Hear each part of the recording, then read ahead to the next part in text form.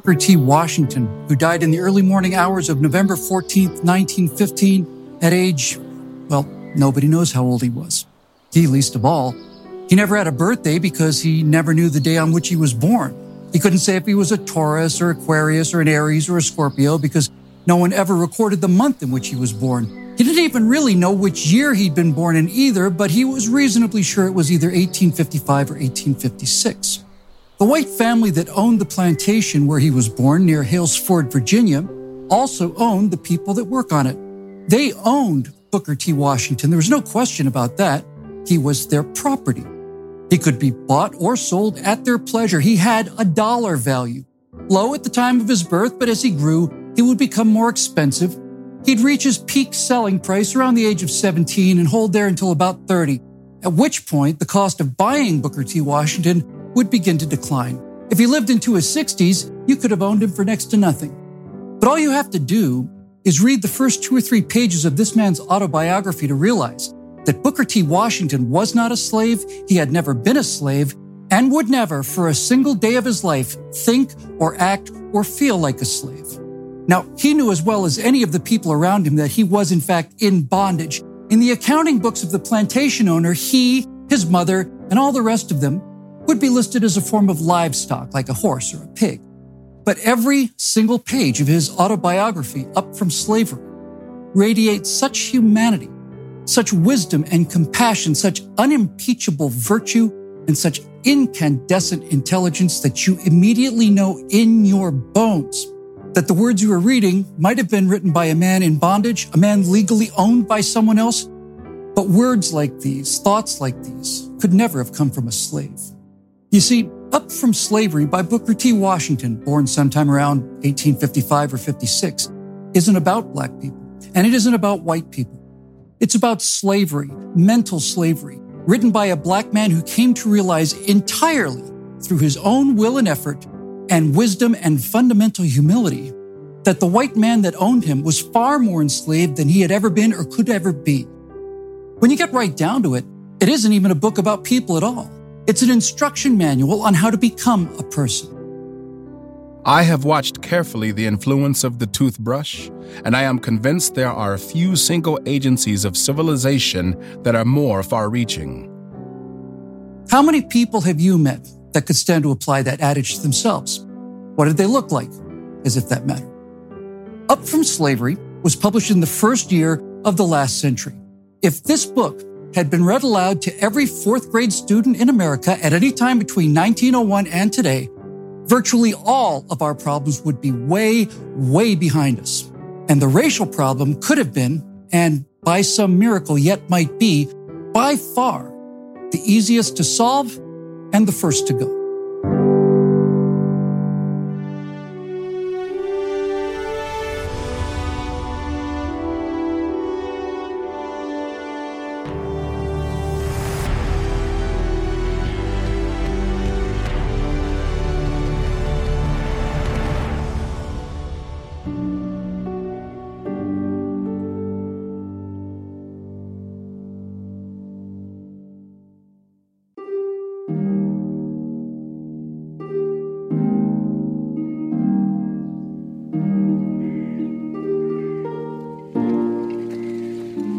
I was born a slave on a plantation in Franklin County, Virginia. I am not quite sure of the exact place or exact date of my birth, but at any rate, I suspect I must have been born somewhere and at some time. His place of birth was in a 14 by 16-foot dirt floor log cabin. Washington would share this space with his brother John, his sister Amanda, and his mother named Jane until they were set free at the end of the Civil War. Jane was the cook for the plantation, and this cabin was the plantation's kitchen. The cabin was ferociously hot in the summer, especially with the constantly frying skillets, and at nighttime in the winter, the cruel, cold wind of Virginia blew unimpeded through all of the gaps around the serving hole in the door.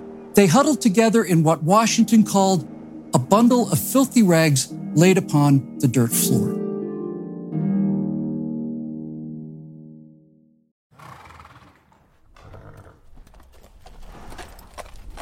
Now, the bigger he got, the more work he had to do. By age 6, he would, once a week, lead a single horse loaded with enormous bags of grain 3 miles down to the mill to be ground. It's a job he particularly hated. No matter how careful he was, the huge sacks of corn would inevitably shift and then fall off the horse. Booker was too small to load them back on again, and so he would have to wait, often for hours, for someone to come along and help him. Now, any reader of Up From Slavery will find no shortage of incidents that simply slap you in the face with what the reality of slavery did, not only to a person's body, but to their mind and spirit. One that stuck with Booker Washington is one that stuck with me too.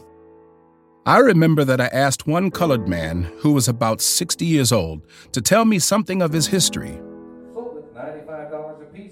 He said that he had been born in Virginia and sold into Alabama in 1845. I asked him how many were sold at the same time. He said there were 5 of us, myself, my brother, and 3 mules. But there was much else here that would surprise you too, and many acts of generosity and compassion on the parts of the slaves themselves. Again and again, the people who had been bought and sold and treated like animals had wellsprings of humanity that can scarcely be believed. Washington would write, "There are many instances of Negroes tenderly caring for their former masters and mistresses who for some reason have become poor and dependent since the war. I know of instances where the former masters of slaves have for years been supplied with money by their former slaves to keep them from suffering. I have known of still other cases in which the former slaves have assisted in the education of the descendants of their former owners. I know of a case on a large plantation in the South in which a young white man, the son of the former owner of the estate, has become so reduced in purse and self-control by reason of drink that he is a pitiable creature.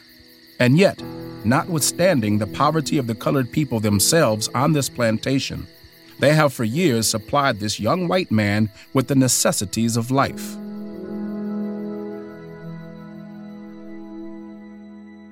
The whole machinery of slavery was so constructed as to cause labor, as a rule, to be looked upon as a badge of degradation, of inferiority. Hence, labor was something that both races on the slave plantation sought to escape. The slave system on our place, in a large measure, took the spirit of self-reliance and self-help out of the white people. My old master had many boys and girls, but not one, so far as I know, ever mastered a single trade or special line of productive industry.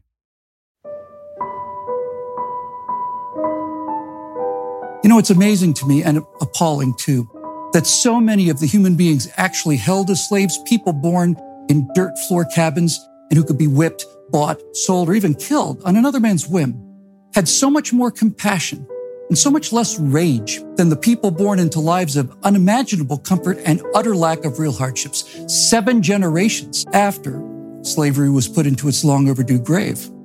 The problem with Booker Washington was that he was insufficiently furious for modern tastes. Few people who were not right in the midst of the scenes can form any exact idea of the intense desire which the people of my race showed for an education. Few were too young, and none too old, to make the attempt to learn. Day school, night school, Sunday school were always crowded, and often many had to be turned away for want of room. Now, after the Civil War, the law mandated that the same free education available to white children had to be made available to black children as well. But places like Macon County, Alabama, whose county seat was the small town of Tuskegee, halfway between Montgomery and Columbus, Georgia, spent $13 per year on white students and about 20 cents each on black ones. White schools averaged 30 students per teacher. Black schools had 200 or more. And the quality of most of the teachers hired to teach in black schools was simply appalling. I remember there came into our neighborhood one of this class who was in search of a school to teach, and the question arose while he was there as to the shape of the earth and how he could teach the children concerning the subject. He explained his position in the matter by saying that he was prepared to teach that the earth was either flat or round, according to the preference of a majority of his patrons. Now, in the decades to come, two men, a former slave born on a Virginia plantation and a first-generation Jewish immigrant from Chicago, would form a partnership that would create 5,357 schools in 883 counties, providing a first-rate education to over 650,000 Black children throughout the South. And at least 10% of those schools are still in existence today. Verno! Booker's stepfather had found a job in the salt mines of Malden, West Virginia. They were hiring. The stepfather took a job in the mines and also saw to it that the two small boys, John and Booker, had jobs also. Booker, who was not yet in his teens, was tending to a salt furnace. He usually had to be at work by 4 a.m. Now, it wasn't long before he had transitioned into the same kind of work that my ancestors were doing at that exact same time. My ancestors were working as coal miners in Lancashire, England, and Booker T. Washington was working in a coal mine in West Virginia. It was fully a mile from the opening of the coal mine to the face of the coal, and all, of course, was in the blackest darkness. I do not believe that one ever experiences anywhere else such darkness as he does in a coal mine. I many times found myself lost in that mine. To add to the horror of being lost, sometimes my light would go out. And then if I did not happen to have a match, I would wander about in the darkness until by chance I found someone to give me a light. The work was not only hard, but it was dangerous. There was always the danger of being blown to pieces by a premature explosion of powder or being crushed by falling slate. Accidents from one or the other of these causes were frequently occurring, and this kept me in constant fear. But it was there, in the stifling hot and perfectly dark underground hell, that Booker T. Washington first saw a different kind of light. During one of his shifts, he heard the other Black miners talking about a school specifically for Black students that had just been opened in Hampton, Virginia. As they went on describing the school, it seemed to me that it must be the greatest place on earth, and not even heaven presented more attractions for me at that time than did the Hampton Normal and Agricultural Institute in Virginia, about which these men were talking. I resolved at once to go to that school, although I had no idea where it was, or how many miles, or how I was going to reach it. I remembered only that I was on fire constantly with one ambition, and that was to go to Hampton. This thought was with me day and night.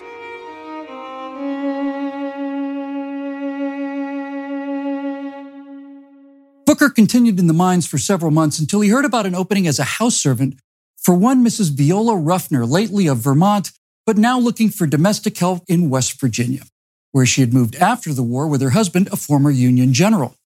Many people had already seen that opportunity and taken it, but left after a week or two due to the ferociousness of Mrs. Ruffner. The pay was $5 a month. I had heard so much about Miss Ruffner's severity that I was almost afraid to see her and trembled when I went into her presence. I had not lived with her many weeks, however, before I began to understand her. I soon began to learn that, first of all, she wanted everything kept clean about her, that she wanted things done promptly and systematically, and that at the bottom of everything, she wanted absolute honesty and frankness. Nothing must be sloven or slipshod. Every door, every fence must be kept in repair. From fearing Mrs. Ruffner, I soon learned to look upon her as one of my best friends. When she found that she could trust me, she did so implicitly. During the 1 or 2 winters that I was with her, she gave me an opportunity to go to school for an hour in the day during a portion of the winter months. But most of my studying was done at night, sometimes alone, sometimes under someone whom I could hire to teach me. Mrs. Ruffner always encouraged and sympathized with me in all my efforts to get an education.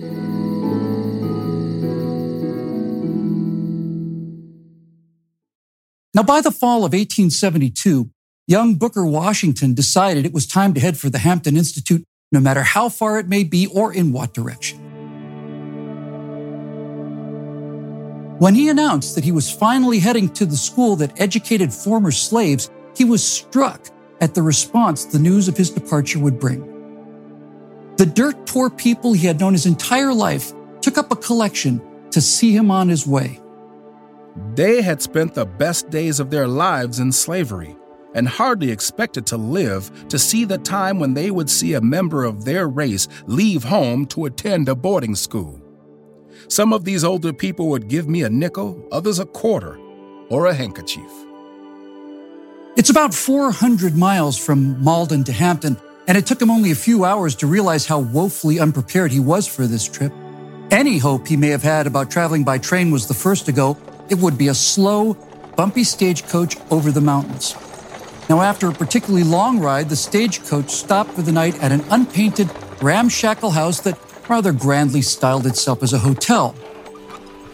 As his fellow passengers were given their rooms, Washington discovered that the proprietor would not allow him to stay, not in a room, not in the lobby, not in the tool shed, and not in the barn. The hungry, exhausted young man spent the night in the freezing mountain air by constantly walking and jogging. He wasn't able to get a moment's sleep the entire night because if he had so much as sat down in his thin coat and homespun clothes, he would have frozen to death. My whole soul was so bent upon reaching Hampton that I did not have time to cherish any bitterness toward the hotel keeper. Booker Washington had managed to scale the same moral heights as Frederick Douglass. At one time, Mr. Douglass was traveling in the state of Pennsylvania and was forced, on account of his color, to ride in the baggage car in spite of the fact that he had paid the same price for his passage that the other passengers had paid.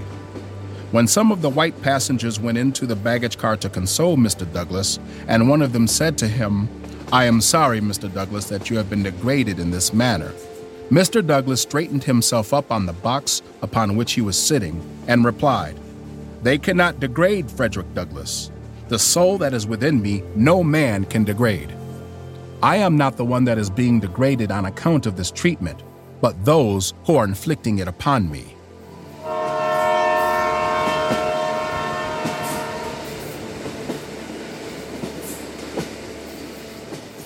Now, when he finally arrived in Richmond, he was still 80 miles shy of Hampton. It was his first encounter with a large city.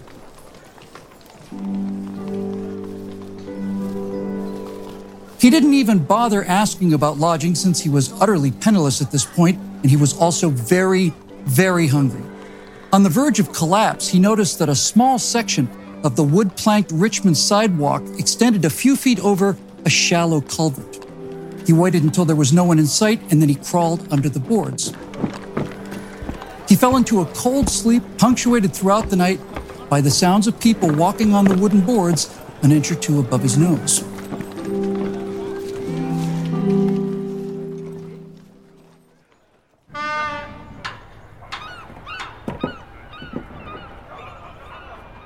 He awoke the next morning feeling much refreshed but hungrier than ever. Once he emerged from under the sidewalk, he noticed that he was not far from a pier where a large ship was unloading its cargo of pig iron.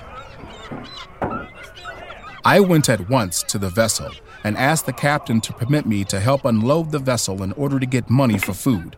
The captain, a white man who seemed to be kind-hearted, consented. I worked long enough to earn money for my breakfast, and it seems to me, as I remember it now, to have been about the best breakfast that I have ever eaten. A pig iron ingot is heavy. It's very heavy. Lifting a shovelful of those things will get your full attention. He was weak from a lack of food and a lack of sleep, but he had worked so hard that the captain asked if he could continue working for pay. Booker told him he would be very glad to do so.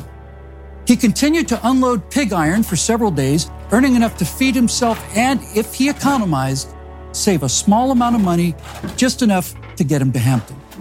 Now, the only way to do that was to continue to sleep under the sidewalk, which he did for several days. He then thanked the captain for his kindness and left Richmond for the final leg of his journey.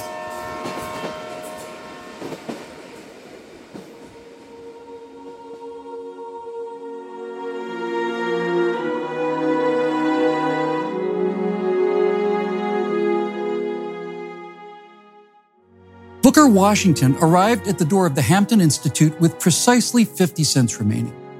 He had suffered enough hardships and disappointment to have turned back an army of ordinary people, but when he finally laid his eyes on the prize, the elegant 3-story brick building founded by both black and white members of the American Missionary Association in 1868, all memory of the hunger and cold and aching muscles vanished in an instant. It seemed to me to be the largest and most beautiful building I had ever seen.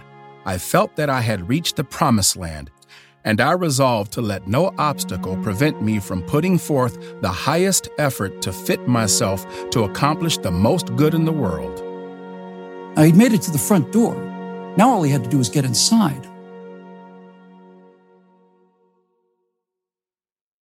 Having been so long without proper food, a bath, and a change of clothing, I did not, of course, make a very favorable impression upon her, and I could see at once that there were doubts in her mind about the wisdom of admitting me as a student. In the meantime, I saw her admitting other students, and that added greatly to my discomfort, for I felt, deep down in my heart, that I could do as well as they if I could only get a chance to show what was in me. After some hours had passed, the head teacher said to me, "The adjoining recitation room needs sweeping. Take the broom and sweep it." It occurred to me at once that here was my chance. Never did I receive an order with more delight. I knew that I could sweep, for Mrs. Ruffner had thoroughly taught me how to do that when I lived with her. Well, by now, it should be obvious that this young man had 2 essential qualities, and he had them in abundance. The first was that he never, ever let an opportunity to improve himself and his station in life pass him by. And the second is that he was more willing to work harder and longer than any person I have ever heard of, living or dead. I swept the recitation room 3 times. Then I got a dusting cloth and dusted it 4 times. All the woodwork around the walls, every bench, table, and desk, I went over 4 times with my dusting cloth. Besides, every piece of furniture had been moved, and every closet and corner in the room had been thoroughly cleaned. I had the feeling that in a large measure my future depended upon the impression I made upon the teacher in the cleaning of that room.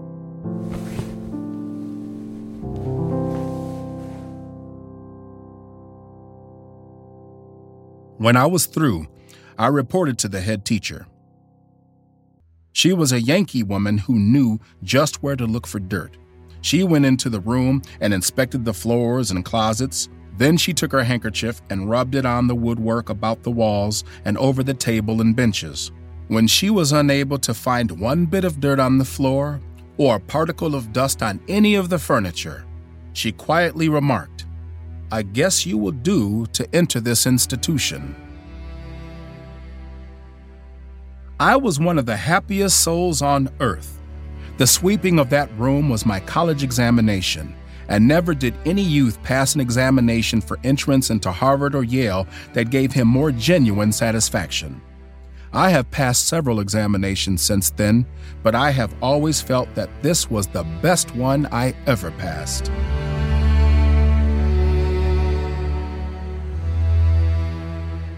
He'd gotten himself admitted.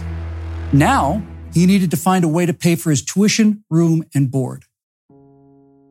The future director of the Tuskegee Institute considered himself exceedingly fortunate to have been offered the position as a janitor at the Hampton Institute. Wouldn't be enough to cover tuition during regular hours, but that didn't matter much since he'd be working 14-hour days anyway. It did, however, provide room and board and enough money to pay for night school.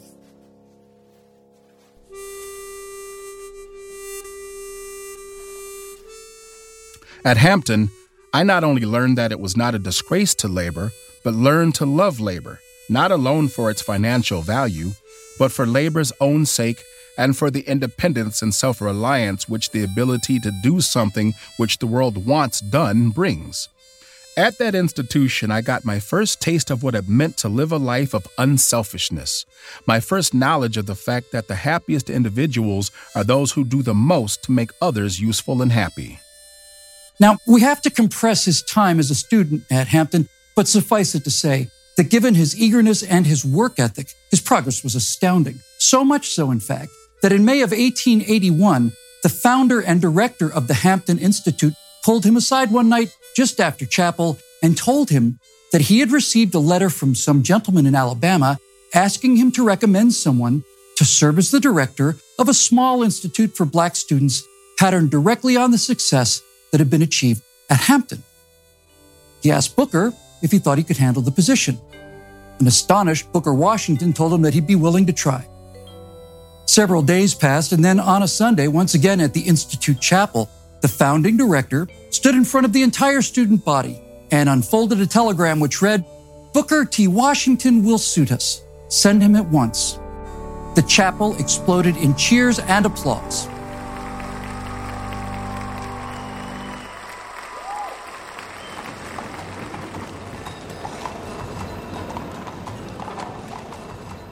He arrived at the small town expecting to see the kind of grand three-story brick structure that had greeted him in Virginia when he first had arrived at the Hampton Institute. To my disappointment, I found nothing of the kind. I did find, though, that which no costly building and apparatus can supply: hundreds of hungry, earnest souls who wanted to secure knowledge. Washington arrived at Tuskegee only to discover that there was no school, no buildings of any kind, nor was there any land, and neither was there the money nor the supplies with which to obtain them.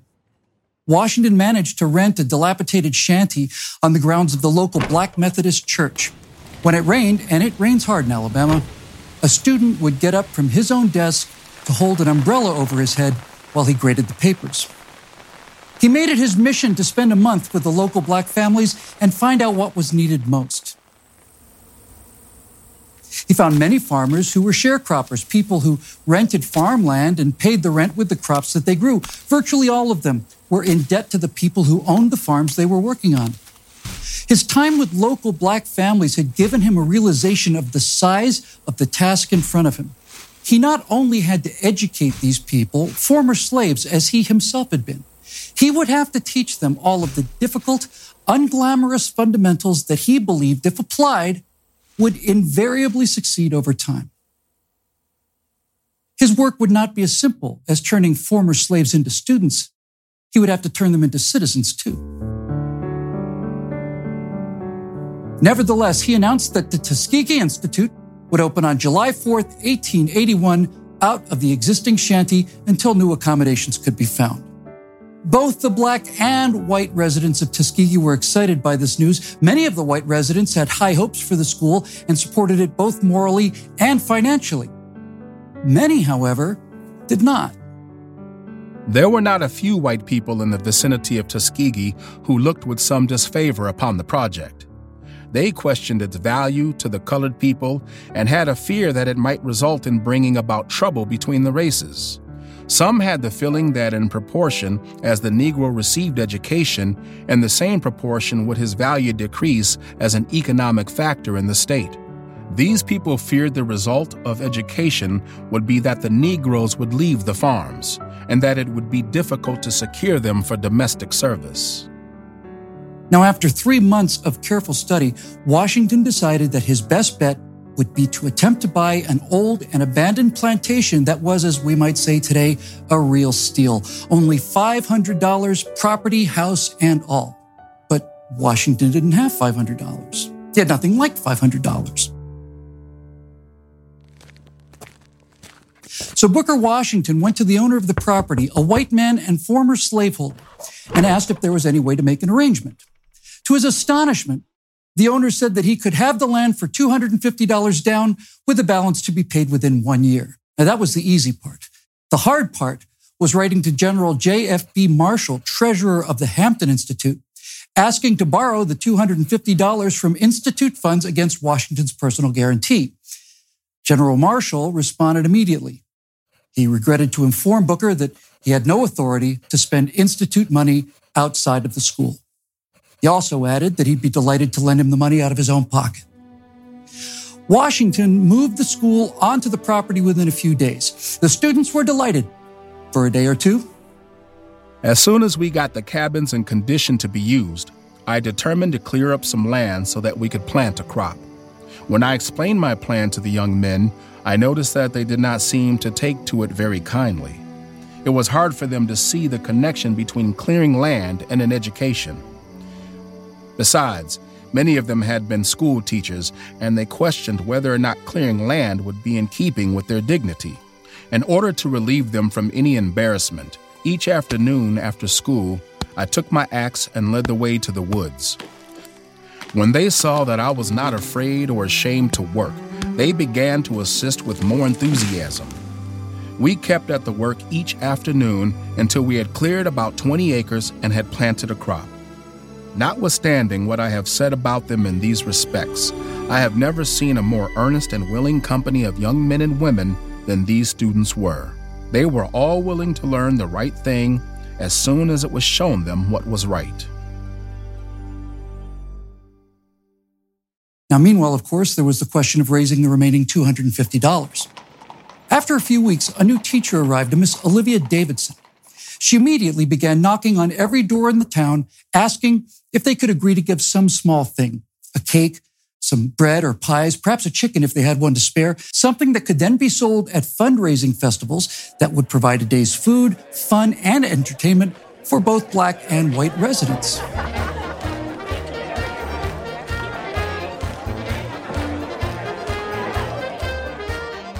Of course, the colored people were glad to give anything that they could spare. But I want to add that Miss Davidson did not apply to a single white family, so far as I now remember, that failed to donate something, and in many ways the white families showed their interest in the school. Several of these festivals were held, and quite a little sum of money was raised.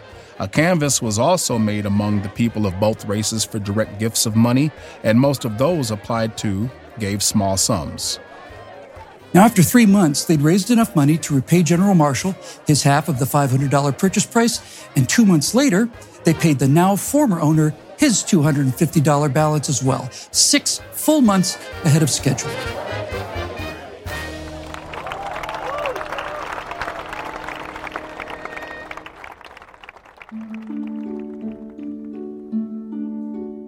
The Tuskegee Institute now held the deed to 100 acres of land and no mortgage to pay. So many Black students were flocking to the Institute that they soon realized that they would have to commit to a real school, something large and substantial. They drew up plans for a fine structure that would cost them $6,000, an inconceivable sum to all of them. But $250 had seemed inconceivable 6 months earlier. The students would supply the labor for this new building. The problem was getting started.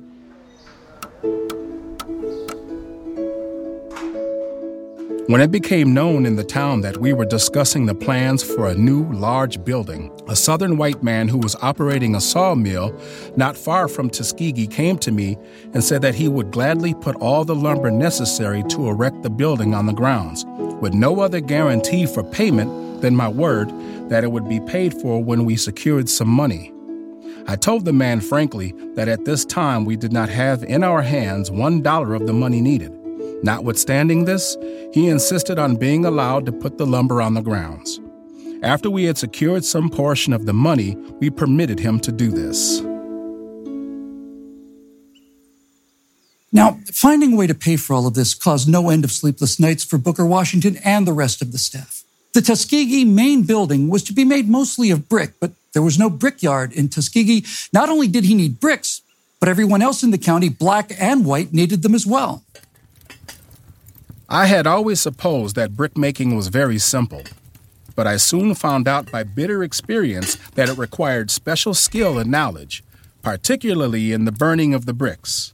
After a good deal of effort, we molded about 25,000 bricks and put them into a kiln to be burned. Now, unfortunately, due to his lack of experience, the kiln had been improperly constructed, so they built a second kiln. It, too, was a failure. Then they tried with a third kiln, and that failed as well. Now, by this point, Washington was out of money, but he wasn't out of options.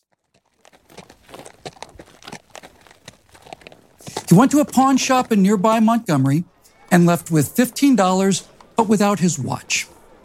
That was enough money for kiln number 4, which proved to be a great success. Once it was up and running, he returned to Montgomery to retrieve his watch, but the time had expired and it had been sold. I never regretted the loss of it, he said.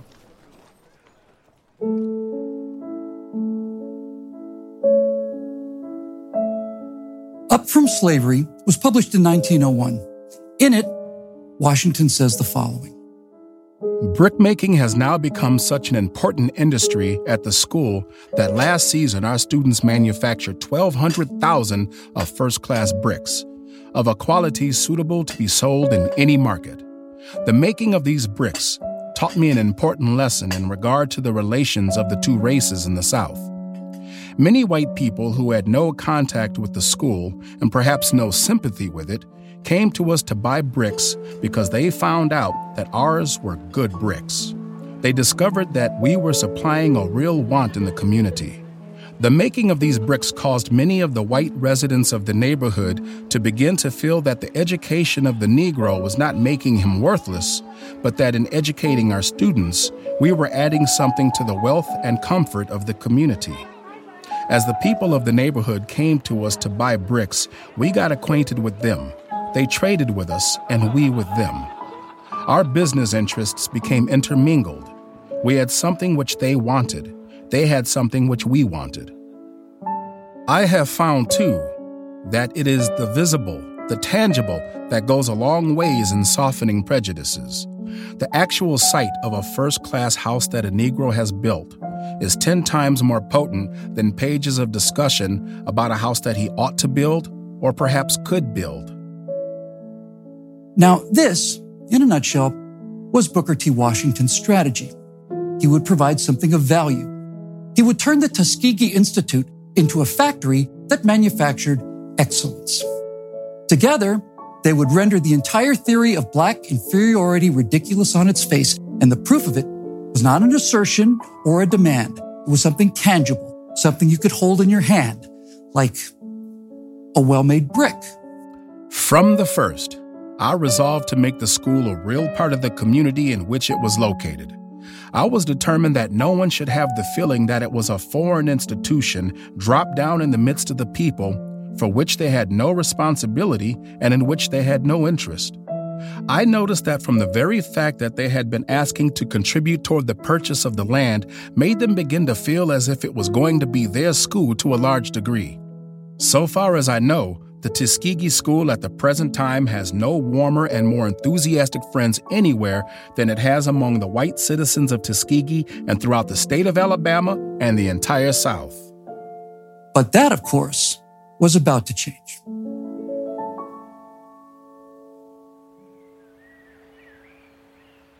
W.E.B. Du Bois was born on February 23, 1868, 3 years after the abolition of slavery in the United States. He grew up in Great Barrington, Massachusetts, long the enlightened home of free blacks with an extensive history of land ownership. He attended integrated schools, had black and white playmates, and was generally treated with equality and respect. His first real exposure to racism came when he left to attend Fisk University in Nashville, Tennessee. After 3 years of it, he'd had enough. He returned to Massachusetts, secured a well-deserved scholarship to Harvard University, where he graduated cum laude, and in 1892 continued his intellectual pursuits at the University of Berlin, where the ideological foundations of socialism were exciting and new and being constantly debated.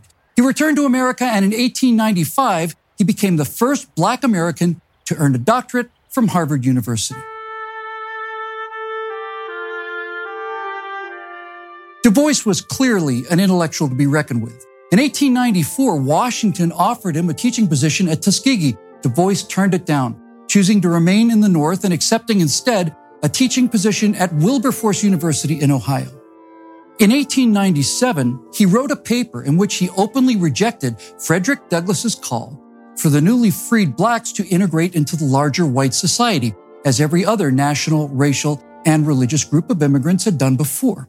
In his refutation of this idea, Du Bois wrote, "We are Negroes, members of a vast historic race that from the very dawn of creation has slept, but half awakening in the dark forest of its African fatherland." Now, I'm not entirely sure what that means or how what may or may not be occurring in the dark forests of the African fatherland had anything to do with the future of American blacks recently liberated on the other side of the world. But the tone is clear, and it's very familiar these days, a century and a half after he wrote it. So how is it then that the future of Black Americans laid out by W.E.B. Du Bois, who believed that only Black intellectuals like himself, which he called the talented 10th, the 10% of the black population that, in Du Bois's opinion, had the intellectual capacity to govern themselves, would be the path that the nation would end up taking. How is it that we turned our backs on Booker Washington, a man who'd been born into Southern slavery, who had grown up as someone else's property, who had personally endured the prejudice and whippings and murder and intimidation firsthand, and yet who taught himself in the face of every hardship how to read, and who would then spend the rest of his life trying to lift all Black Americans into well-educated, economically successful equals? How did we turn our back on this man and instead follow the path of a Boston intellectual who'd never been a slave, who'd grown up in integrated high schools, who attended Harvard University, and who'd been radicalized at the University of Berlin, and whose Wikipedia page contains a bright red banner informing us that the story of W.E.B. Du Bois is part of the series on the topic of socialism in the United States? How did that happen? Well, it started with a slur, which was repeated as a lie that lived long enough to become taken as historical fact. Now, history tells us that Du Bois first supported Booker T. Washington, but could no longer do so after Washington's creation of, quote, the Atlanta Compromise, which, according to Wikipedia, quote, provided that Southern blacks who overwhelmingly lived in rural communities would submit to the current discrimination, segregation, and non-unionized employment, that Southern whites would permit blacks to receive a basic education, some economic opportunities, and justice within the legal system, unquote. It was, allegedly, Washington's support of the Atlanta Compromise that caused Du Bois to label him as the Great Accommodator. Well, that's fairly damning stuff. So I decided that I'd like to read this agreement. I'd like to see Washington's signature on such a humiliating contract. I followed the link from Wikipedia's Du Bois page to the one dealing with the Atlanta Compromise. The agreement was never written down, says the entry. Really? Wasn't that odd? If this agreement was never written down, where did the term Atlanta Compromise come from? According to Wikipedia, quote, W.E.B. Du Bois coined the term Atlanta Compromise to denote Booker's earlier agreement. But there was no written agreement, and no verbal one either. There was only Washington's famed Atlanta exposition speech, and unfortunately for the memory of Mr. Du Bois, Wikipedia editors, and 7 generations of college professors, Booker T. Washington's speech was written down, verbatim. On September 18, 1895, Booker Washington stood on the main stage of the Atlanta Cotton States and International Exposition. The room was packed with thousands and thousands of people, from the poorest black sharecroppers to the wealthiest and most powerful white Southern financiers and politicians. He began by thanking the organizers for including an exhibit hall showing the contributions of Negroes in the post-slavery South. And then he launched into a metaphor. A ship lost at sea for many days suddenly sighted a friendly vessel. From the mast of the unfortunate vessel was seen a signal. Water, water, we die of thirst. Now, as he unfolds the story, we discover that a ship sailing the wild coast of South America has run out of drinking water and that the crew is nearly dead from thirst.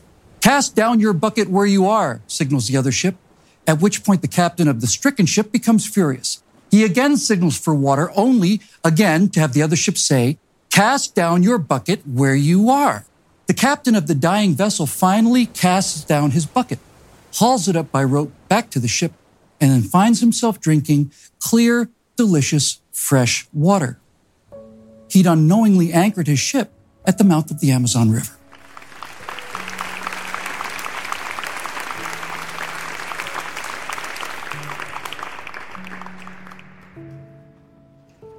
To those of my race who depend on bettering their condition in a foreign land, or who underestimate the importance of cultivating friendly relations with the Southern white man who is their next-door neighbor, I would say, cast down your bucket where you are.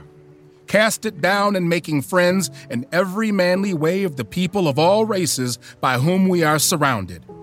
Cast it down in agriculture, mechanics, and commerce, and domestic service, and in the professions.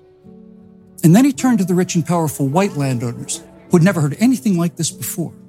To those of the white race who look to the incoming of those of foreign birth and strange tongue and habits of the prosperity of the South, were I permitted, I would repeat what I say to my own race. Cast down your bucket where you are. Cast it down among the 8 millions of Negroes whose habits you know, whose fidelity and love you have tested in days when to have proved treacherous meant the ruin of your firesides.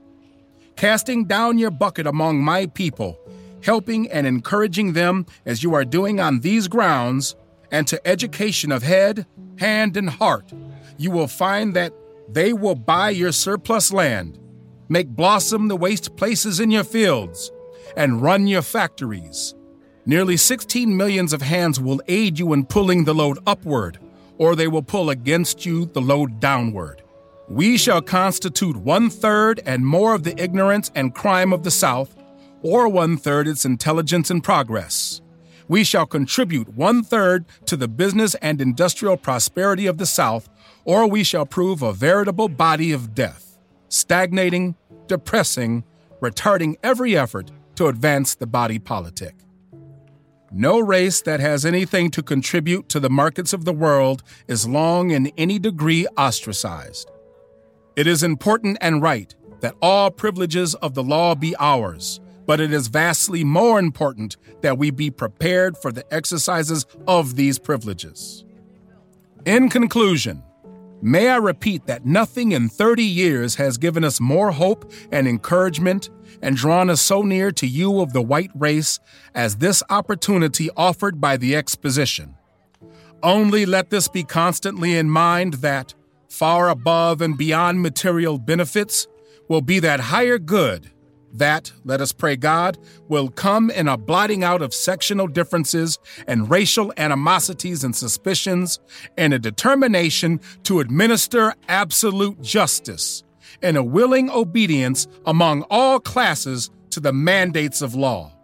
This coupled with our material prosperity, will bring into our beloved South a new heaven and a new earth.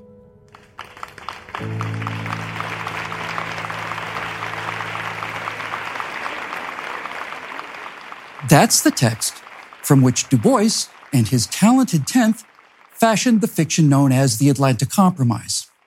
Clark Howell, editor of the Atlanta Constitution, had seen tears in the eyes of both black and white Americans in that exhibition hall. Here was a glimpse of the promised land, a future that both black and whites could prosper in. The most powerful men throughout the South were lined up to shake the hands of this former slave. Howell telegraphed an associate at a New York paper saying, "I do not exaggerate when I say that Professor Booker T. Washington's address yesterday was one of the most notable speeches, both as to character and as to the warmth of its reception, ever delivered to a Southern audience." The address was a revelation. The whole speech is a platform upon which blacks and whites can stand with full justice to each other.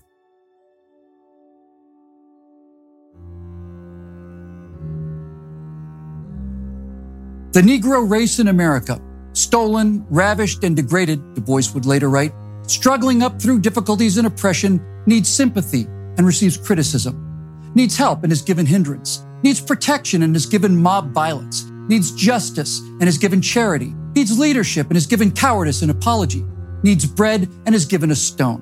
This nation will never stand justified before God until these things are changed. W.E.B. Du Bois was demanding that white America, through the actions of the federal government, provide black America with sympathy, help, protection, justice, leadership, and bread. Give us, the talented 10th, these things, and we will distribute them to the remaining 90% of black America that Du Bois himself considered lazy and unreliable.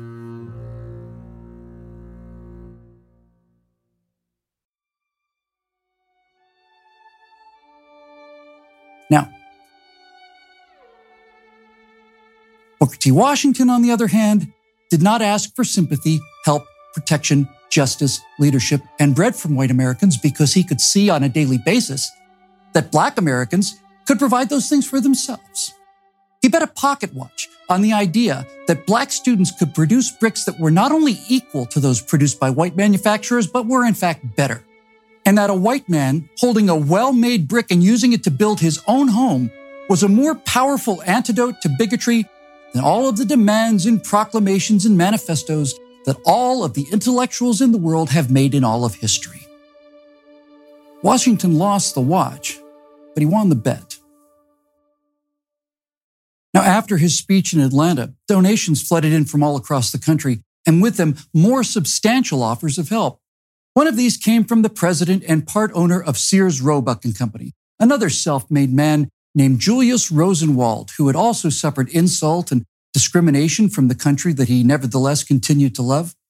It would be Rosenwald, spending his own money, who would fund and construct those 5,357 schools with his friend and partner, Booker Washington. But Washington would only see the first 6 of them. In the second week of November 1915, Booker Washington collapsed while on a fundraising trip to New York City. The diagnosis was what was then known as Bright's disease, necrosis of the kidneys. He was told he had hours or perhaps a day or two left to live, and in great pain managed to catch the last train out of New York that night, bound for Alabama. He arrived at Tuskegee shortly after midnight on November 14th, 1915, and he died there a few hours later. He was 59 years old.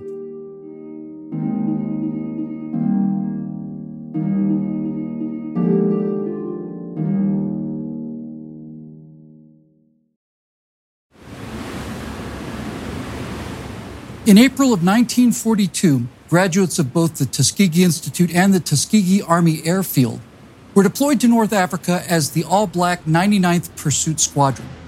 By February of 1944, they were flying escort missions deep into Germany. These men were well aware of the fact that should they have to bail out over German-occupied territory, they would most likely be executed on the spot. So, in an act of defiance, they painted the tails of their brand new P-51 Mustangs a brilliant blood red. They were now the 332nd Fighter Group, but we know them as the Tuskegee Airmen. The pilots just called them the Red Tails. Some of the men that crewed the bombers that they were escorting were racist, and some of them were not. But as the weeks went by, it became more and more apparent to both camps that, racist or not, they were coming home at night thanks to the bravery and skill exhibited by these Tuskegee Airmen. On March 24th, 1945, as the war was entering its final weeks, the Chicago Defender ran a headline that read, 332nd flies its 200th mission without a loss, based on information provided by the 15th Air Force. The Red Tails never lost a bomber, entered history in the same way that the Atlanta Compromise did, as a story repeated so often that it became common knowledge. Now, unfortunately, that claim, like the other one, turns out not to be true. Somewhere between 25 and 30 bombers were shot down while being escorted by the Red Tails. Many of those came on one mission where they were jumped by 300 enemy fighters. That was still about half the loss rate of other white squadrons. The Red Tails never lost a bomber got reported as true because it felt true. Booker T. Washington's theory that the only antidote to prejudice is excellence was proven yet again in the skies over Europe.